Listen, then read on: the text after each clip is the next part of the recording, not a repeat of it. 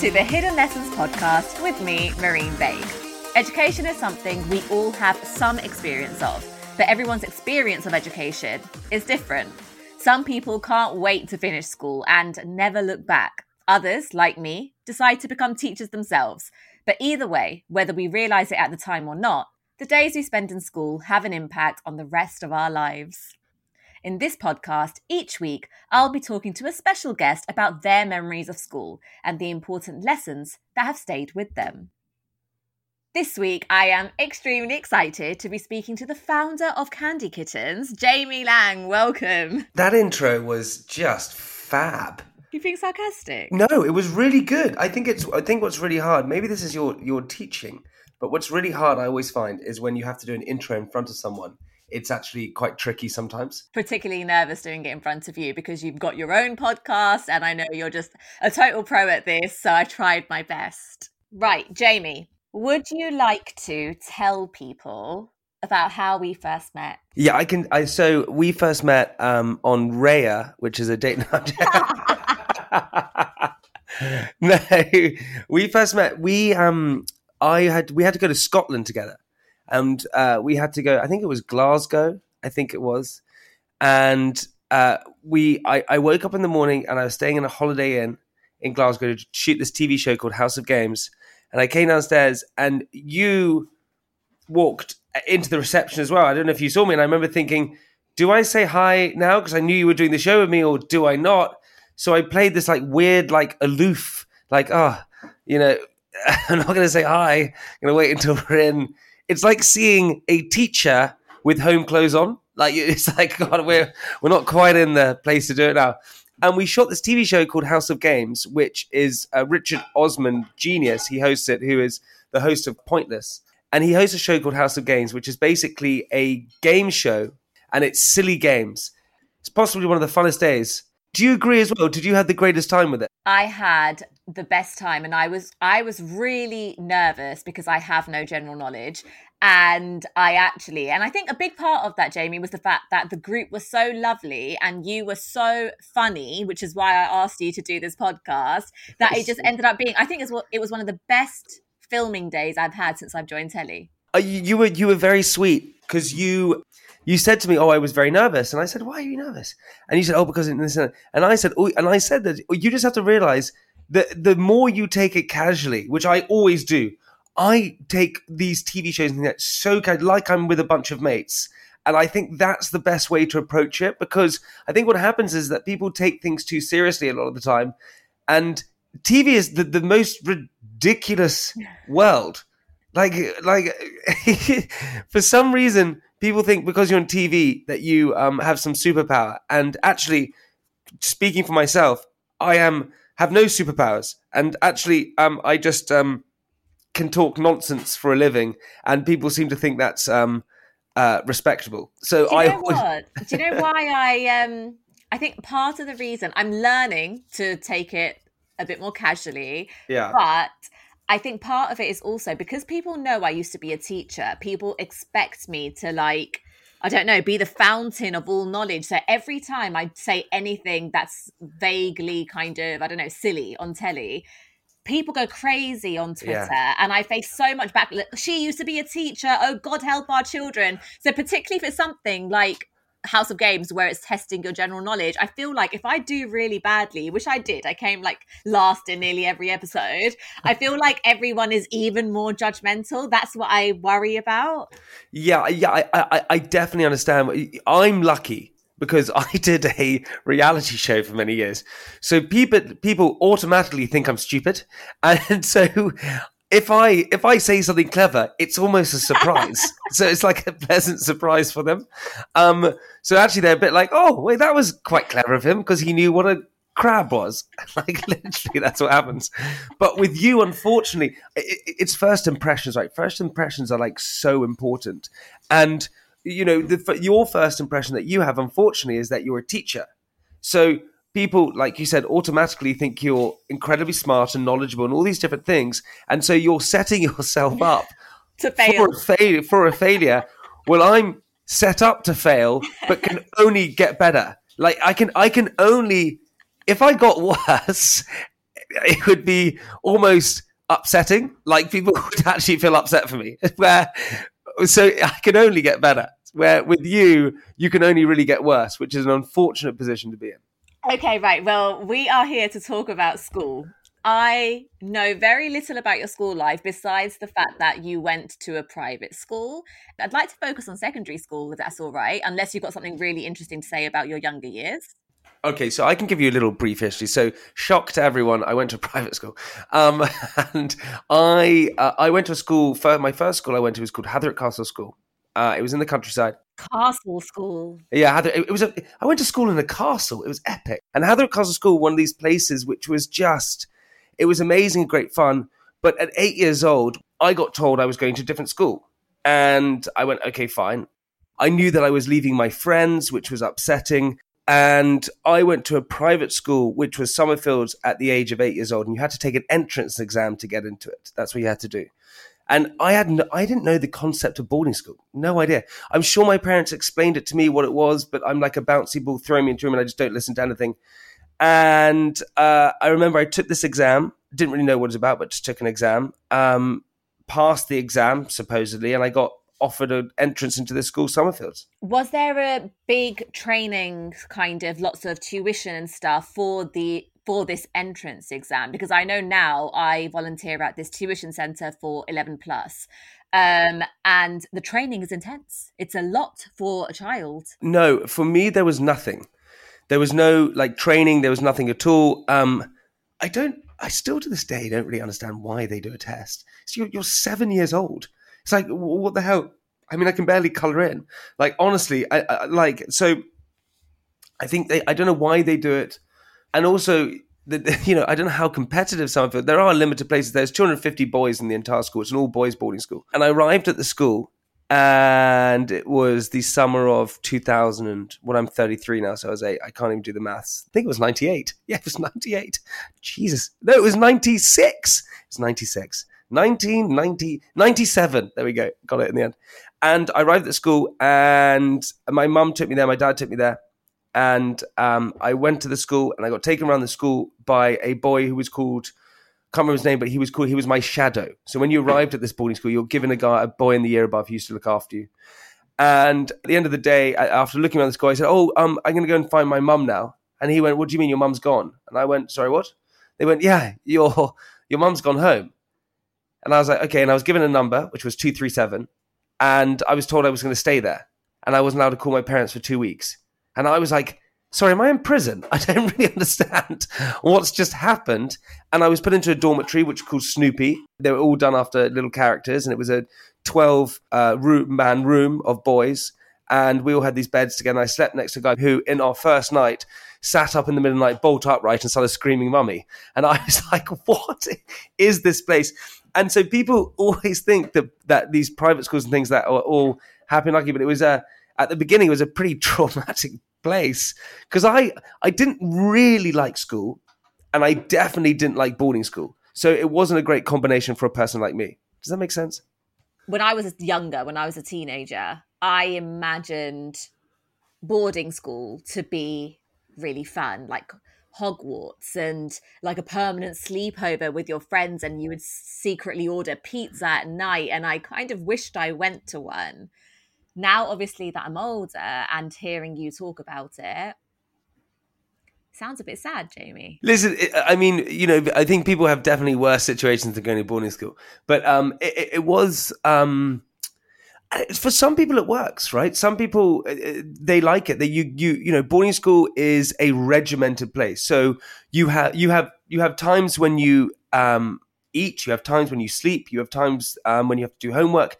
Everything is scheduled. You have a schedule from the moment you wake up to the moment you go to bed. It's one of these places where it works for some people, but you have to be very good at routine and very good at structure.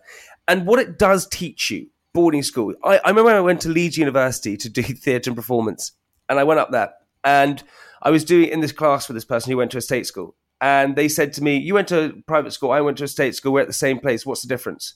And I said, "I don't know." And said, "So your parents paid for you to go to school, mine didn't, but we're in the same place." And I went, "Yeah, I don't know what to say to you."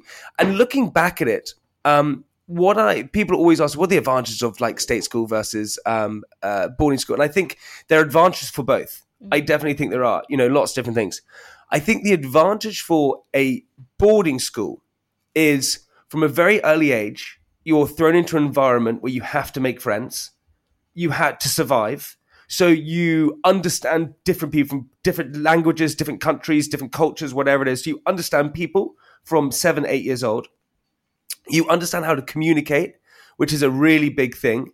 And you also have the ability to say one day, I want to go and learn the oboe.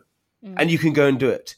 And I think that, for me, is a huge advantage to have that in life, if that makes sense. Yeah. That's the only kind of thing that I can ever see that was the difference between private school versus a state school. When you say like you learn how to communicate, now obviously if you're growing up with boys who are from sort of status-wise, wealth-wise, they're from similar backgrounds to you. Do you feel like once you leave that kind of bubble that you were studying in and growing up in, and you enter the real world where the majority of people are not as wealthy, and when, our annual salary of my household is probably less than how much your school fees cost. Yeah, totally. My school fees were like 25,000 a year. Yeah. Yeah. Crazy. Yes. Do you think now, not do you struggle, I don't know how to put it, but did you find it difficult to socialize and speak to everyone else? No, I never understood wealth or anything, right? I didn't understand that people earned more money and people didn't. I just thought everyone was equal. And that's honestly what I thought, right? And the first time that I ever had any understanding that actually perhaps my parents were financially better off than someone else is when I went to a guy's house, and he was from a state school, and his parents didn't have a swimming pool. And I had a swimming pool, right? I had a swimming pool in my house growing up, and that's just what I had. I thought everyone had a swimming pool. I had no clue. Like I didn't read magazines, or I didn't have social media. The TV that I watched was Power Rangers. I didn't watch the news, so I just didn't have any access to anything else. And so suddenly I went, oh, wait, hang on a second. Not everyone has that. And that was my understanding straight away.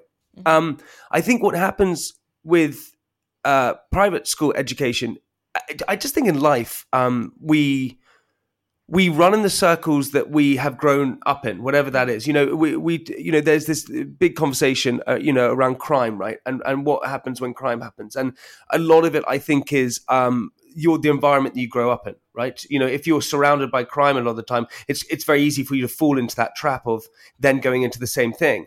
And what I realized growing up is that I didn't expand my friendship group that much because I didn't have access to people from different backgrounds or whatever it was. And when I went to Leeds University, that was the first time that I started, making friends with different people from different backgrounds and different, people from different wealth and things like that. How do you find that? How do you find then going to uni and being exposed to the wider world? Well, I always wanted to be loved, right? I still I have a real problem with not a problem, but I always wanted to be liked. Being sent off to boarding school at such a young age. What I unfortunately got was this sort of fear of rejection, right? Because you have to sort of process these things, and so I always wanted people to like me. So I always went in conversations or friendship groups or meeting anyone, and always immediately thought, well, I got to impress them. Doesn't matter whoever it was. Yeah. And so for me, I have never had a sort of elitist or an arrogant or a boastful take on my own existence. I've always been very self-deprecating to myself because I want other people to feel comfortable and I want to be friends with other people. So for me, it was fine. But I think people that I know aren't similar to what I'm like, perhaps. I completely agree.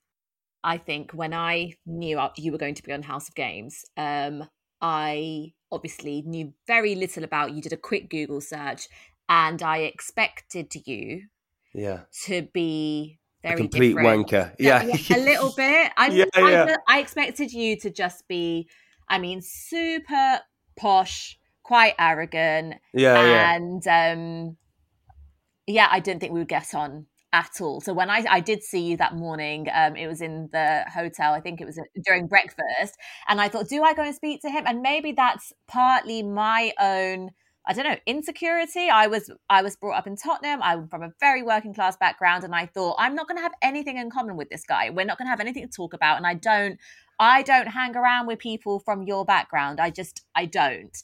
And speaking to you, you were so extremely different to the impression that I had of you or what I thought you were going to be like. And That is really kind of you. Sorry to cut you off there, because I definitely it's a weird thing, right? Being posh is a really not sexy term, and even more so now. It's a really kind of bad thing to be. I didn't choose to be born into a certain life. I didn't choose to go to boarding school. I didn't choose to be private educated. None of those things. And you kind of grow up with this stigma of what you're, and that is led by your peers and different people just being idiots and acting a certain way and being that. And not all of us or people who've been in private school are like that. But a lot of people are like that. And a lot of people who didn't go to private school went to state school are certain ways and all these kind of things. But yeah, I've definitely had throughout my life.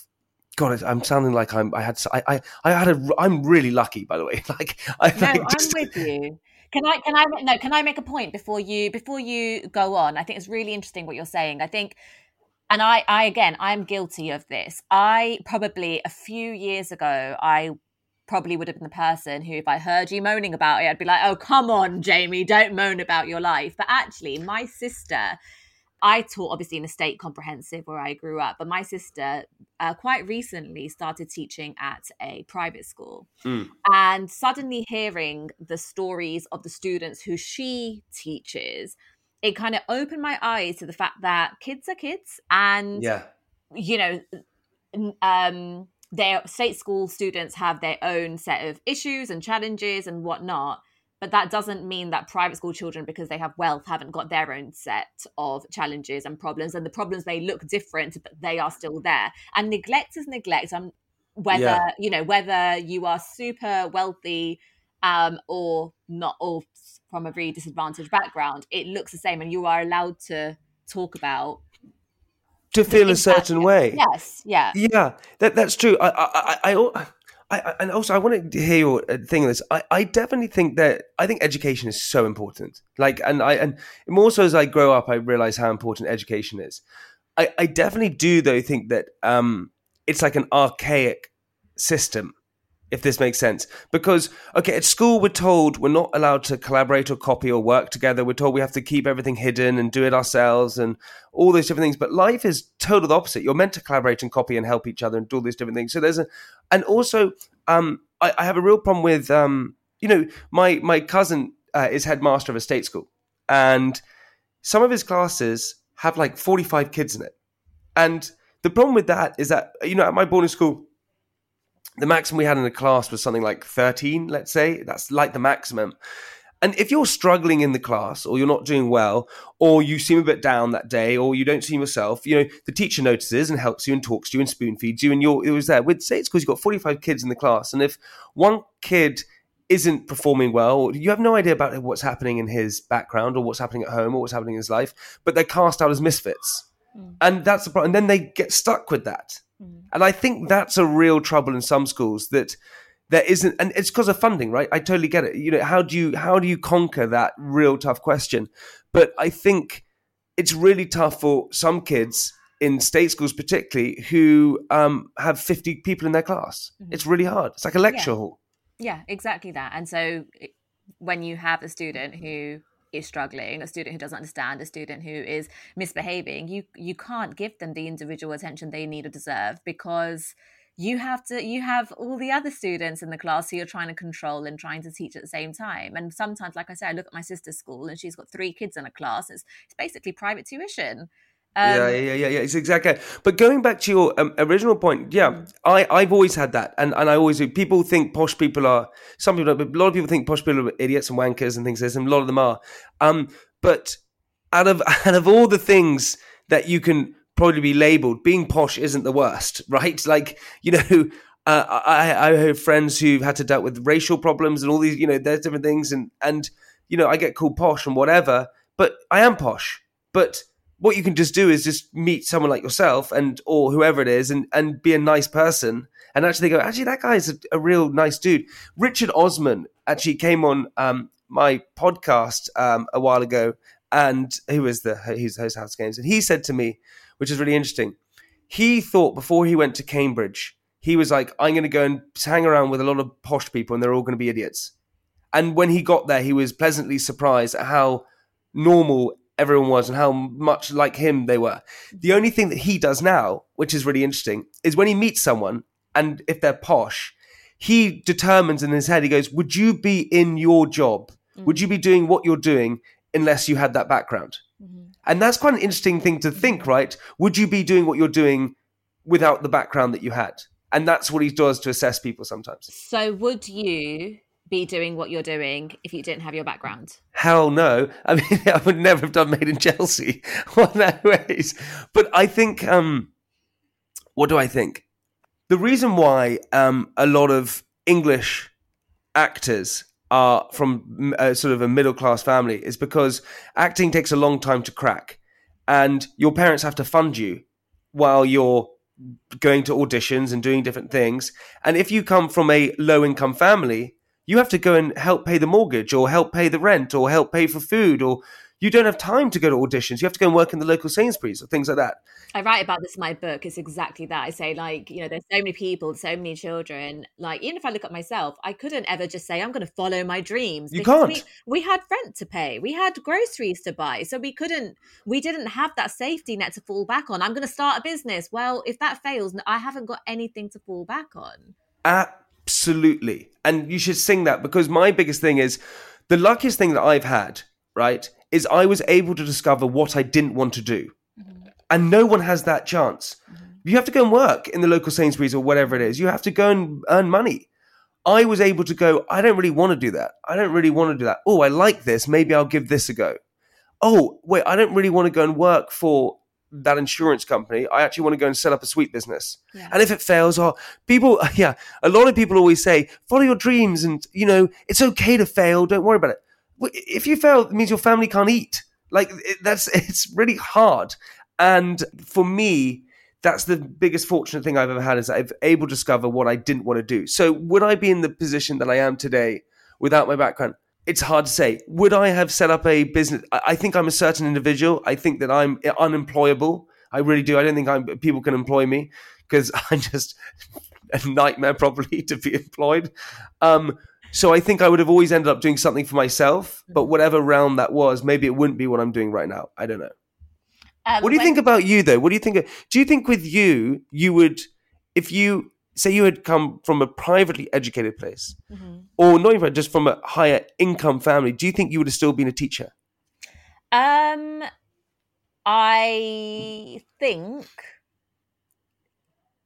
I'd like to think that maybe I would be an actress, because I'd be able to. But do you know what? I'm Pakistani, so even if we were wealthy, my parents still wouldn't be too happy with me becoming an actress, and I probably still would have become a doctor or a teacher. So yeah. I think my life was sort of planned more by my heritage than it was by my wealth. But I got teaching was the best years of my life. I absolutely and utterly love it. So But for what reason? Because you were because you were able to interact with the youth and actually inspire them. I love young people, like particularly teenagers.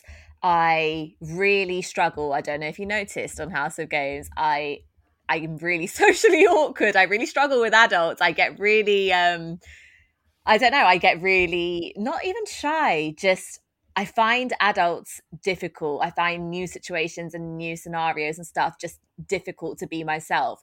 And I just feel like I come alive when I'm with teenagers. I think they are unfiltered. I think if they like you, you know it. If they don't like you, you know it. And I think it's something really simple. And particularly when you teach kids who, I taught kids who were brought up my sister went to the school that I taught at. I went to the primary school next door. So they were very much children from similar backgrounds to my own. And I think when they do really well, it really is like the most incredible feeling. It's the most incredible. I know it sounds super cringe and No, cliche, it doesn't. but it's just it's the best. You have literally changed someone's life. Like that person has a shot at life and you had a tiny bit to play in it. Like it's great. That is also. First, I just want to say, by the way, you're totally not socially awkward. You may feel that you are, but you're not. You're incredibly warm and actually a lovely presence to be around. So I would try and scrap that from your mind if you can. But it's one of those things. I get it. It's tough, right? And but what you're suggesting there, which is so true, is the highest form of happiness. Like honestly, people think happiness is based around wealth and success and power and fame and all these nonsense things. And when you gain a smidge of that or an essence of that, you're not satisfied. You never are. And actually, satisfaction is like the key to happiness in a way, and actually helping others in whatever way it may be, and having love and respect and great relationships. That's the best form of happiness. Harvard had done some really amazing tests, right? And they've done 2 tests, which are really cool. First test was they got 100 people and they put cold packs and hot packs, not freezing and not boiling, but cold and hot packs on their laps. Of 50 had cold packs and 50 had hot packs. And they gave them a test to do over an hour or whatever it was. And at the end of the test, they say, can you go and pick up a present on the end of the day? It's a present for you. Or you can do what you want with it. And it was a whole table of presents. All 50 of the people with the cold packs on their laps took a present to help themselves. All 50 of the people with the hot packs took a present to give to somebody else. And it shows what firstly like warmth and stuff does to you, which is a really interesting thing. And the second one they've done is they discovered what creates happiness. Now, social experiments are a really hard thing because, firstly, funding runs out, or people get bored, or the people involved within it don't really want to do it anymore. And it's one of the only social experiments which has lasted like 100 years. And it was to discover what happiness was. And they got 750 graduates from Harvard, and they followed them throughout their entire lives. And every 2 years checked in on them, but not just checked in on them, they checked their brains, they spoke to their friends and family members, they run tests, they did everything. And there were presidents in it, alcoholics, murderers, businessmen, family men, whatever it was. And what they realized at the end of their lives, what creates happiness, it wasn't about success. Money doesn't really play a part in it, but it helps a little bit. It was whether they had an impact on other people's lives and if they had strong relationships with their family members and friends. That's the thing that creates happiness. And that is a really kind of liberating realization that actually what we're all searching for is right in front of us. Go and help others and just be nice to people and have great relationships. And fundamentally, according to data, you'll be happy. Does that make sense? No, it makes total sense. I'm thinking about what you said, and you're absolutely right. Like I think despite like I say, growing up, we definitely faced challenges. But I didn't know any better. The same way you say you didn't know what wealth was. You didn't know anyone lives any different. It was the same. Like we got a fish and chips and we split it into 5 and we ate it. And it was amazing. Like we didn't know that wasn't the normal thing to do. And I think what probably, saved me, or like I grew up content and satisfied, because I had a really loving, close relationship with my family. And I guess people don't, when you're in kind of everyday life and trying to pay your bills and whatnot, people forget that. Yeah, they do. And also Blake always, I've said this in another podcast, but Blake always says it well. Blake talks about innocence and experience, and how innocence is broken by experience. And it's so true. Being innocent, that's why Peter Pan was so awesome, because it wasn't about not growing up. It was about not being experienced. You don't want to be like Captain Hook. He's miserable. And he's a tyrant. You don't want to be like that. You want to be young and youthful and innocent for the rest of your life. That's magical, because you can get to have adventures.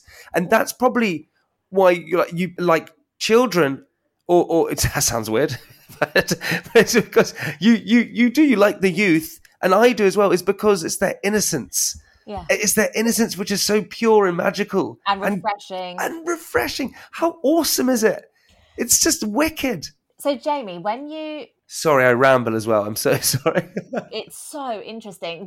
If you were 7 or 8 and you were put into your boarding school where there was quite a strict routine and there was, time to wake up, time for your lessons, so on and so forth, do you feel like that took away the fun and freedom of your childhood, the splashing in puddles, the... Yeah, it's interesting you say that, because I grew up in the sort of countryside, and what I used to do with my brother is like steal mayonnaise pots and go and bury them, and then unbury them, and then spread them on trees, because I thought we were going to heal the trees that were sick.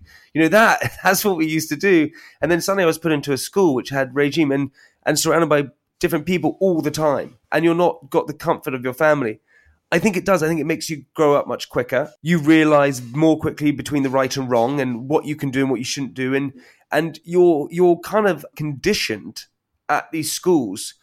They condition you to, okay, you've got 5 years to then pass a test to get to a next school. And then you've got 5 years to pass this test to get into university. And then we're in university. And so from that moment on, you're conditioned, okay, life is about achieving. Here we go. You always achieve. And at the end of every year, you have exams. You have to win those. And that you were on a list of all the people in your year of who came first or who came last. So you're always on a chart. So you're always, so life then becomes a competition rather than just being life and whatever. You're constantly competing. And that is good to condition individuals, I suppose, to succeed. But I'm not sure it's real success. Because real success is like acceptance and comfort and family and things like that. It's like success in terms of, I'm going to be better than you. So if you were brought up in that environment from such a young age, how do you think you came out of it with such an appreciation for, you know, for not seeing everything as a competition? Why do you think you came out so the other way? Well, I don't think I did. I had when I was 21 years old, I had a panic attack, right? And I just started, or 22, and I was doing Made in Chelsea, and I had and I was like this outgoing dork expert, but I was like outgoing, you know, I had in my insecurities, but I was a pretty confident guy. I like all these kind of things. And then I went from being this sort of happy-go-lucky, cheeky guy to suddenly have general anxiety disorder and not telling anyone about it and keeping it totally inside. And I, so then what I did is 10 years later, or not quite 10 years, about 8 years later, I suddenly went, okay, I've got to go and sort this properly out, because it was just loads of things. It was awful with my anxiety, that I started going to see a therapist, a woman called Mal Khan, who's from Pakistan. She's amazing. And I've seen her the last 3 years, every single week, or maybe 4 years now. And I still see her every single week. And therapy, I think, firstly, I'm fortunate to do it. But secondly, for me, it's now about self-awareness. And so I've learned actually what it takes to be a nice person, understand these things. My years in my 20s and things like that, I wasn't aware. I was incredibly selfish. I didn't realize that if I didn't spend Christmas with my parents, why the hell would they care? I didn't want to go and spend. I want to go and have fun. And you realize that actually friends and relationships are gardens. You have to water them to make them grow. And I didn't water anyone. I just watered myself for so many years. And what helped me, honestly, was therapy. That's really what made me have that self-awareness. You absolutely don't have to answer this. I'll answer anything. I don't mind. How do you feel about your parents' decision now, looking back, to put you in a boarding school, or what's your relationship like with them now? So I said this to my mum the other day. My mum and I have a great relationship, and she's hilarious. She's one of the funniest people I know. I phoned her up, and I suddenly went, this is literally, I swear to God, like 2 months ago. And I said, when I was younger, you sent me to boarding school.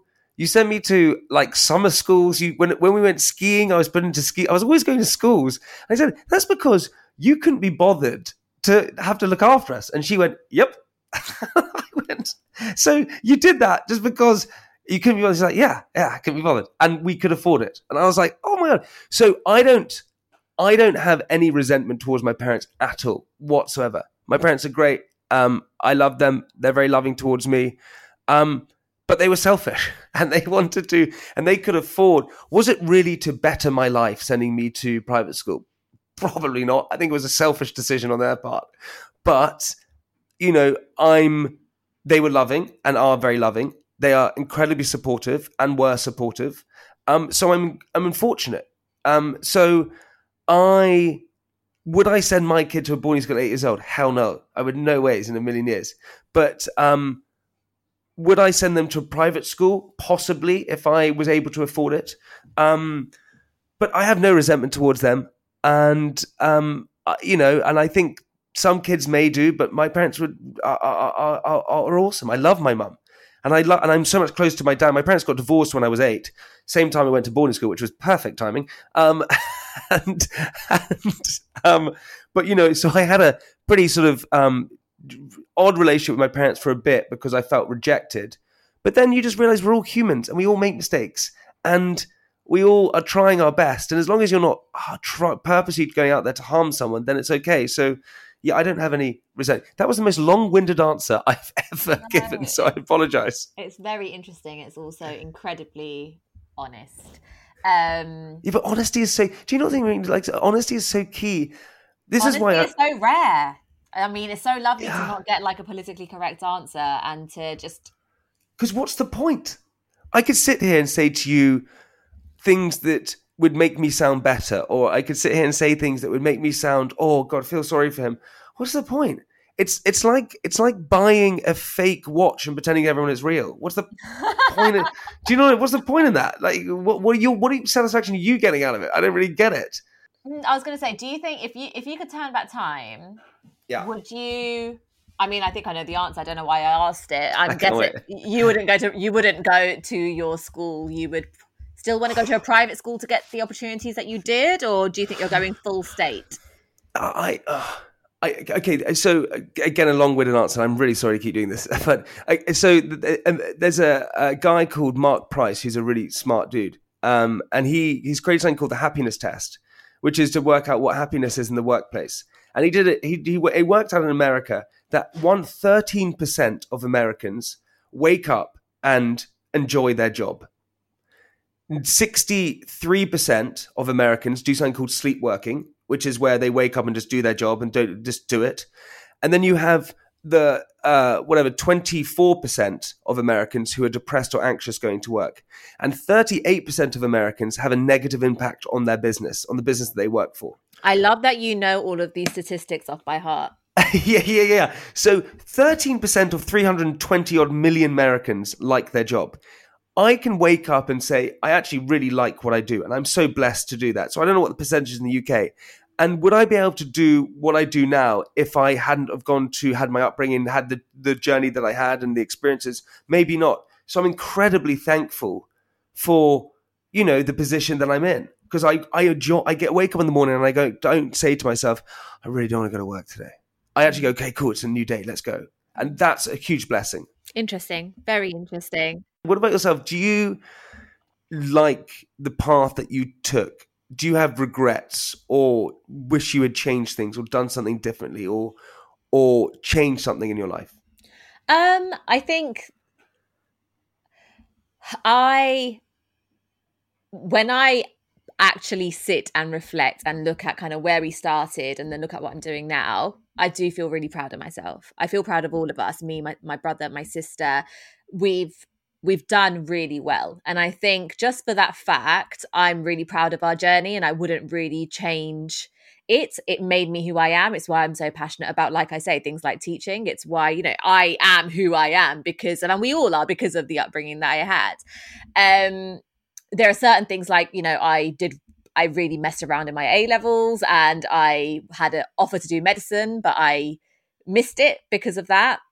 Maybe I would have worked a bit harder in my A-levels, little small regrets like that, but then I wouldn't have become a teacher. I just think everything in life kind of leads on to the next thing. So you can't make any changes because everything happens for a reason. Like, I just feel like there's always a greater plan that you're just not aware of at the time. So when I messed up my A-levels and missed my medicine offer, I thought the whole world had ended. But then I became a teacher. I went through clearing. I became an English teacher. And because of that, I wrote my book and I'm on TV. Do you know what I mean? Like, I don't think I would change anything. I do wonder, I think when I started doing TV work and I went to all these really posh events and there were, things on the menu and I don't know how to pronounce them and I don't know what it means. And there are 5 knives and forks and I don't know what to do with them.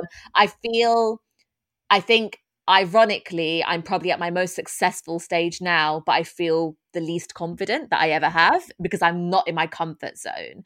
So that's maybe, I feel like, how my background has almost hindered me a little bit. I feel out of place a lot of the time. Huge imposter syndrome.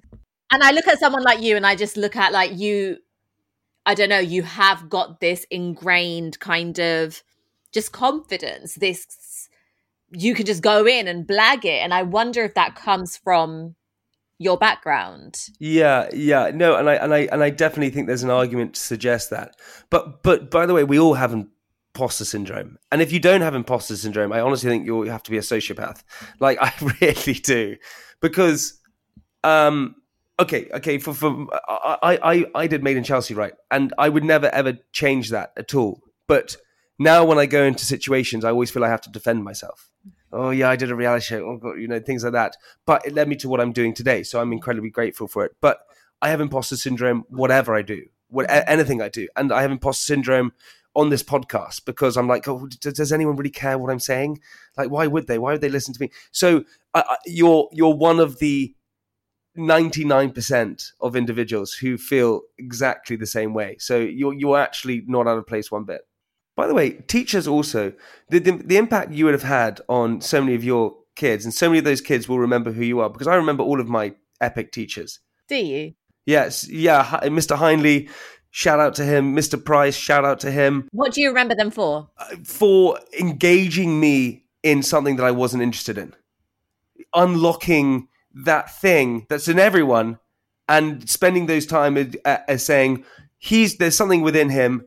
He's not interested, but I'm going to find the ticket to get it out of him. And I love that because I wasn't interested in maths, but Mr. Wiseman helped me unlock the interest that I had in maths. And Mr. Hindley was my English teacher and made me realize how wonderful English is. And because of the English that I learned, I'm now pretty good at sort of analyzing different situations and reading into things and understanding stuff. Inferring. Yeah, exactly. So looking back at your school experience, if you could say there is one lesson you learned from school, what would that one lesson be? The one thing that I learned from school, God, that is a big one. The one thing that I learned from school is, do you know, I have never ever been stuck for words in my life. And friendships are really important. If I'm to, like, I honestly do. I think having a core friendship group is really vital to your existence, and don't neglect it. That's what I learned from school. I think it's really important to have friends. I love that. I think that's absolutely perfect and a great ending. Thank you so much. It was utterly spectacular. You're so kind. Thank you so much for listening to the Hidden Lessons podcast this week. If you enjoyed this episode, please don't forget to subscribe, leave a rating or a review, and better yet, tell a friend about it. My new book, also called Hidden Lessons, is out now. It's all about my time as a teacher, the incredible people I met, and the unforgettable life lessons I learned along the way.